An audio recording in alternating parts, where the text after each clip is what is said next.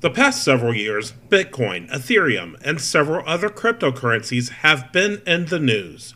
But what is it really? You may know it's a digital currency, but how does it have value? Today, we discuss cryptocurrency on Joey's Totally Tech.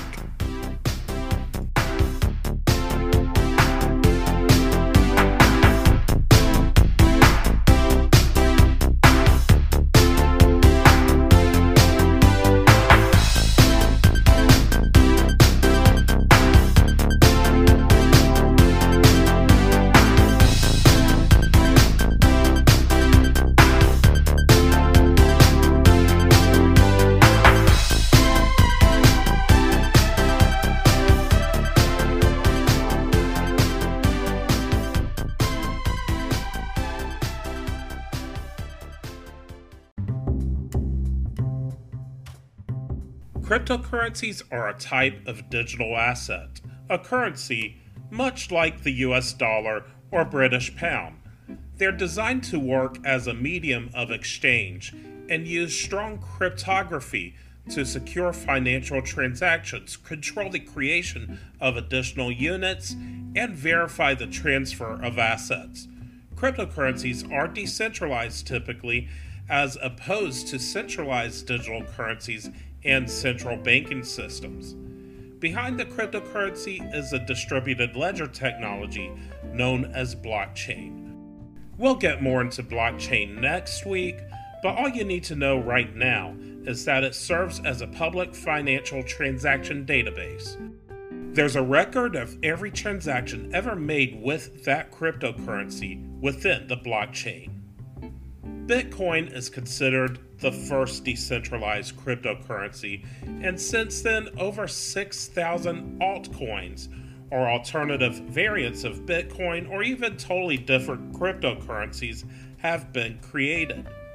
So, Ethereum, Steem, Bitcoin Cash, LBRY or library credits, etc. Those are all altcoins. Then there are crypto tokens or crypto assets.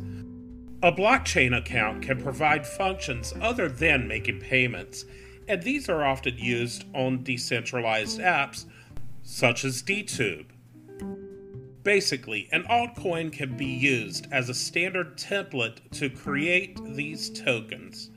And let's just say, for example, a crypto token represents a certain number of loyalty points on the blockchain, used to manage details of a retail chain.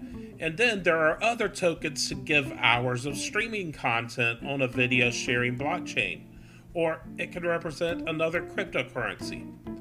Let's say one token being equal to 10 Ethereum on the blockchain. All these tokens are tradable and transferable among various participants of that blockchain. Another way to think about it, if you go to Chuck E. Cheese Pizza, you would get tokens for playing the various video arcade games that they have.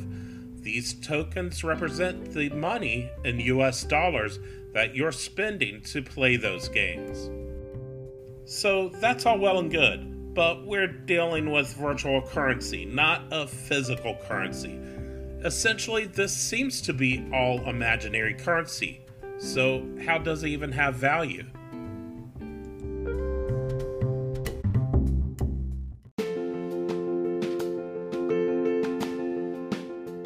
First, let's talk about what a currency is.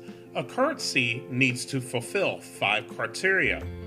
1. Fungibility. Each unit must be completely identical and interchangeable. If you swap $1 for another, they're exactly the same amount of money. If we trade dollar bills, you don't go from having $1 to having 90 cents, but you still have the same amount of money. 2. Scarcity. There needs to be a limited supply. Limited supply is what gives a currency its value.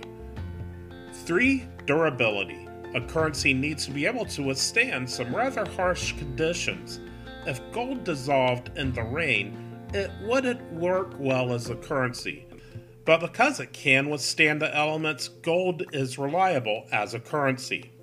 Number 4, Transferability. Currency is supposed to enable trade between people and enable the transfer of wealth from one entity to another. 5. Divisibility. A currency needs to be able to be broken down into smaller fractions or units. Humans have switched from bartering to currencies because, for example, you can't really trade half a cow if you want the cow to live. But maybe whatever you wanted cost half a cow. Do you really want to overpay there? But with a currency like the US dollar, if you only want half a dollar, you could do 50 cents. We're able to divide the currency down into smaller amounts. So let's take a look at Bitcoin, the most popular cryptocurrency. It does have fungibility. If you swapped a Bitcoin, you'd get a Bitcoin in return. Now, does the Bitcoin have scarcity? Why, yes, it does. Only 21 million Bitcoins will ever be released, and because of that, Bitcoin has value. Does it have durability? One could argue that cryptocurrencies are the most durable. As long as the network their own survives, they retain their value. And since the networks are decentralized, it's almost impossible to destroy the cryptocurrency. Durability is essentially guaranteed. Bitcoin is easily transferable. In order to send Bitcoin, I just need a Bitcoin wallet address to send it to, and it's sent. Products and services can be paid for this way. And finally, divisibility. Bitcoin's code can theoretically create infinitely smaller denominations. The lowest commonly used one is the Satoshi. That is equal to 100 millionth of one Bitcoin. So the scarcity itself is what gives a cryptocurrency its value. It can't be copied either. Even though Bitcoin is software, the coin itself is not. So you're not just going to copy it over and suddenly have more Bitcoins. Basically, you can't copy that floppy.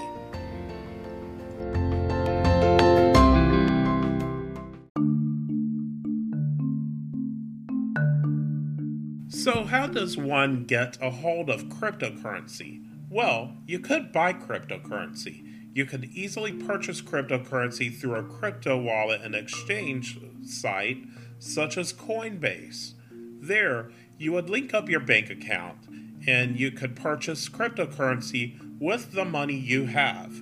Or you could sell the cryptocurrency you have and receive fiat currency there. There's mining with GPUs on graphics cards, with CPUs, or dedicated devices known as ASICs. It all depends on the cryptocurrency you're mining. We won't get into all of the specifics of mining here, but I'll talk a little bit about each type of mining. GPU mining is probably the most well-known and most popular among hobbyist cryptocurrency miners. Special mining software is run, and your GPU is used to calculate various algorithms and work through blocks that could give you various amounts of that cryptocurrency. CPU and ASIC mining are essentially working the same way, but CPU mining is much slower than GPU mining, as GPUs can more easily handle complicated algorithms. As the cryptocurrency has been mined more, the difficulty increases, as it would in an actual gold mine, and a CPU and GPU are no longer effective. Then there's ASIC mining, a dedicated mining machine, typically dedicated to a specific cryptocurrency. However, at the end of the latest mining craze, ASICs were created to handle a number of different well-known altcoins. Once we get to the ASIC level of mining, however, for the typical person to get a hold of ASICs that would actually be useful would be really difficult. They're out of date very fast, and there's not much you can do with it after they've outlived their purpose. It's basically a technological-looking paperweight. You're typically going to find any useful ASICs on big mining farms. Of course, you could earn cryptocurrencies. You could sell products and services offering cryptocurrencies as payment methods. You could also earn cryptocurrency for creating content on specific platforms like Steemit, DTube, LBRY, or as it's often pronounced, LBRY, and more. I myself upload this podcast to LBRY or LBRY a day or two after the initial podcast is published, and people tip in LBRY credits. There are sites known as cryptocurrency faucets that will give you out small amounts of cryptocurrency. It's a random amount, and if you don't mind taking time every day, you could get small amounts every day and let it build up. And then there are gambling sites that use cryptocurrency, and Dogecoin has been a very popular one for gambling.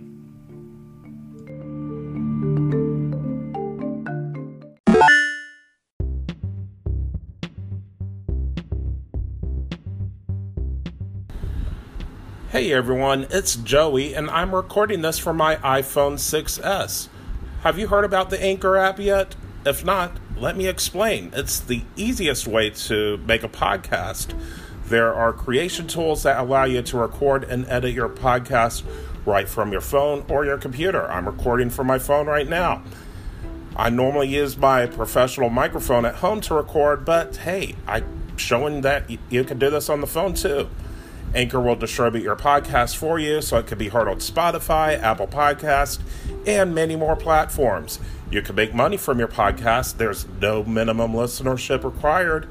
It's everything you need to make a podcast all in one place. Download the Anchor app in the Apple App Store or Android's Google Play Store today to get started. Anchor, the easiest way to make a podcast.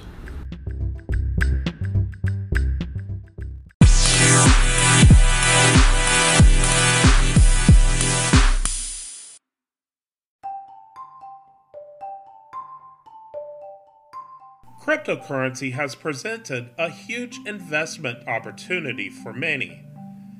The value of cryptocurrency fluctuates. Now, understand, this isn't something that destroys fungibility. One Bitcoin will still equal one Bitcoin, but as the US dollar fluctuates or the British pound fluctuates, so do cryptocurrencies. And the cryptocurrency markets have been known to be quite volatile, especially with Bitcoin, the world's most well-known cryptocurrency. For example, when I first learned of Bitcoin back in 2013, it was worth around $20, but later that year, it had shot up close to the equivalent of $1,000 US. But it eventually went back down to around 300, still significantly higher than where it started. But that's not all. Its highest price was hit early 2018 at $19,783. That's right, US dollars, after starting in 2017 at $1,000. The current value at the time of writing this script is $5,839.32, and it will likely be different when you listen to this podcast. Again, that's a much higher value than what it was at when it started. And much like the stock market, the trend seems to be for prices to go higher over long periods of time. So the typical advice is to be in this for the long term. However, this is such a new and questionable market, and people often associate cryptocurrencies with scams. Since cryptocurrency doesn't physically exist, there are many who feel it's a scam itself.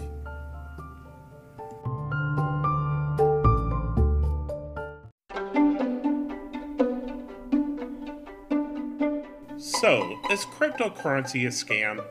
I don't think cryptocurrency in and of itself is a scam, but I can understand why people would have questions about its value since it's not tangible.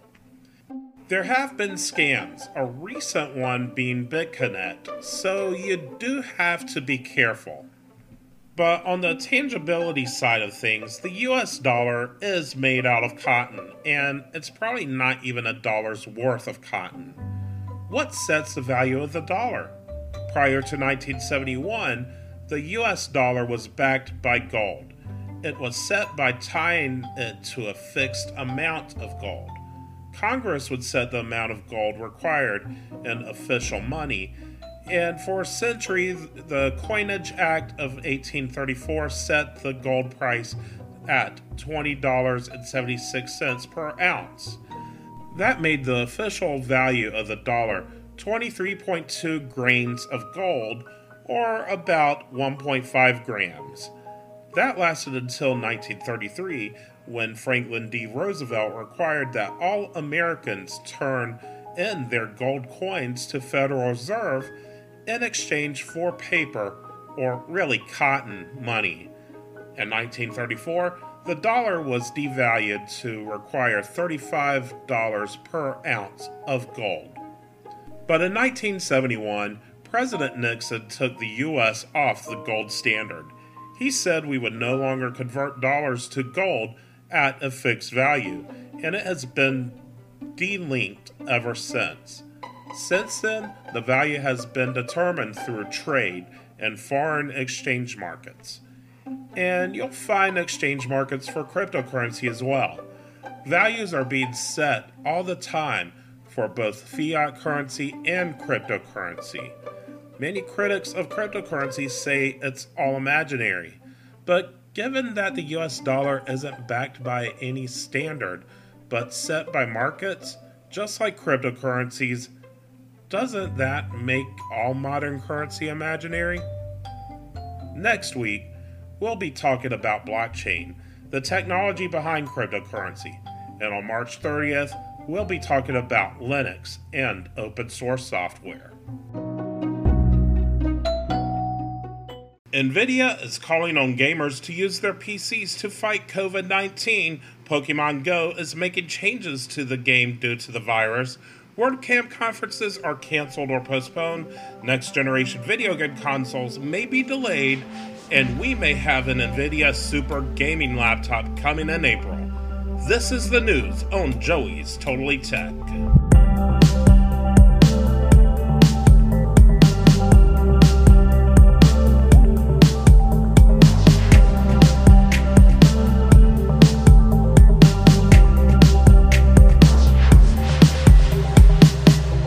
NVIDIA is calling on gaming PC owners to use their systems to fight COVID-19.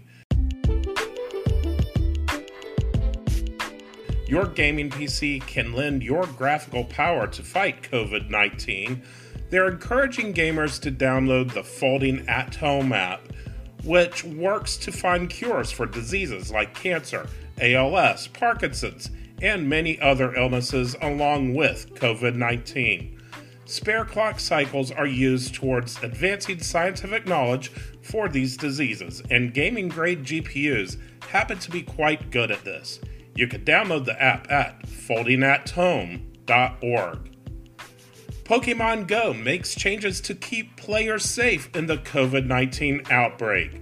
Niantic has made changes to ensure the health and safety of players, including postponing the Abra Community Day.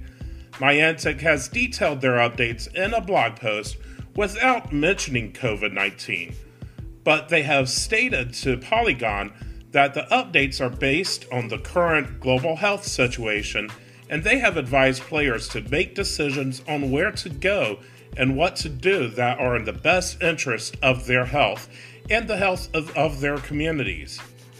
A 30-pack of incense, which increases the frequency of monster spawns, has gone on sale for a single Pokecoin. Incense now remains active for an hour.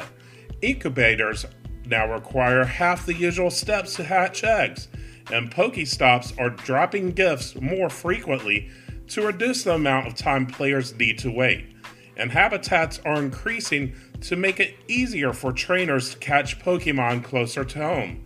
More Pokemon will also appear in the wild. Various WordCamp events have been canceled or postponed. The WordCamp conferences based around the popular WordPress content management system have been affected by COVID-19. As a precaution, many WordCamp events, such as WordCamp San Diego, have been canceled while others have been postponed. WordPress is one of the most popular content management systems, with an estimated 35% of websites being based on WordPress. And the WordCamp conferences have grown in popularity in recent years. If you're planning to go to a WordCamp, be sure to check out wordcamp.org to see if your event is still happening or if it has been postponed. PlayStation 5 and Xbox Series X will likely be delayed due to COVID-19, according to an analyst. The analyst believes that the PlayStation 5 and Xbox Series X will be pushed into 2021. Now, it's possible the COVID-19 outbreak could be resolved quickly, but even in the best scenarios, DFC Intelligence believes that the production schedule for Sony's system has already been seriously impeded. And I know GameStop has been counting on this to be released sometime in the next year in order to survive. And speaking of GameStop, former Nintendo executive Reggie Fils-Aimé, I could have butchered that name, joins GameStop board of directors. Recently retired from Nintendo of America, Reggie will be joining GameStop's board of directors on April 20th. This news comes amid the company's decline in stock price and turmoil inside the troubled retailer. GameStop has struggled because of digital downloads as well as other market pressures that have cut into revenues. Reports of the company's mistreatment of employees have also hurt the retailer, as has been detailed in the YouTuber Camelot331's videos on GameStop. The company has said that the upcoming releases of Sony's and Microsoft's consoles would help the company, though now those appear to be delayed. Recent layoffs also suggest a lack of confidence in the company. The appointment to the board of directors is a sign that Reggie is not done with the gaming industry. He's joined by Bill Simon and J.K. Symancyk, who have been a part of other major corporations. Bill and J.K. will be taking their roles on the board of directors immediately. It will be interesting to see if Reggie joining the board of directors can turn the company around. GameStop is in need of the kind of new, fresh ideas that Nintendo is known for. NVIDIA Super Gaming laptops with 10th generation Core i processors possibly coming in April. This is coming from WCCF Tech, which we want to take with a grain of salt, as they've been known to have questionable reliability. But they're reporting that the new laptops will be announced April 2nd, with general availability on April 15th. These laptops will feature the Super Mobile graphics cards from the GTX 1650 Super up to the RTX 2080 Super. But these laptops could compete with other laptops with AMD CPUs and APUs that are also combined with the NVIDIA Super cards. There have been leaks about Ryzen 4000 APUs combined with NVIDIA GPUs in upcoming laptops.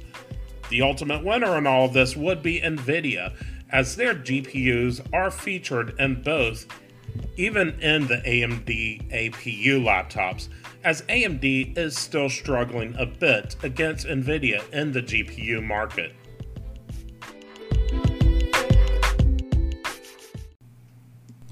This has been Joey's Totally Tech. Be sure to leave any questions you have regarding tech in the Anchor app and the voice message feature, or on the Facebook for Joey's Totally Tech. I will catch you next time.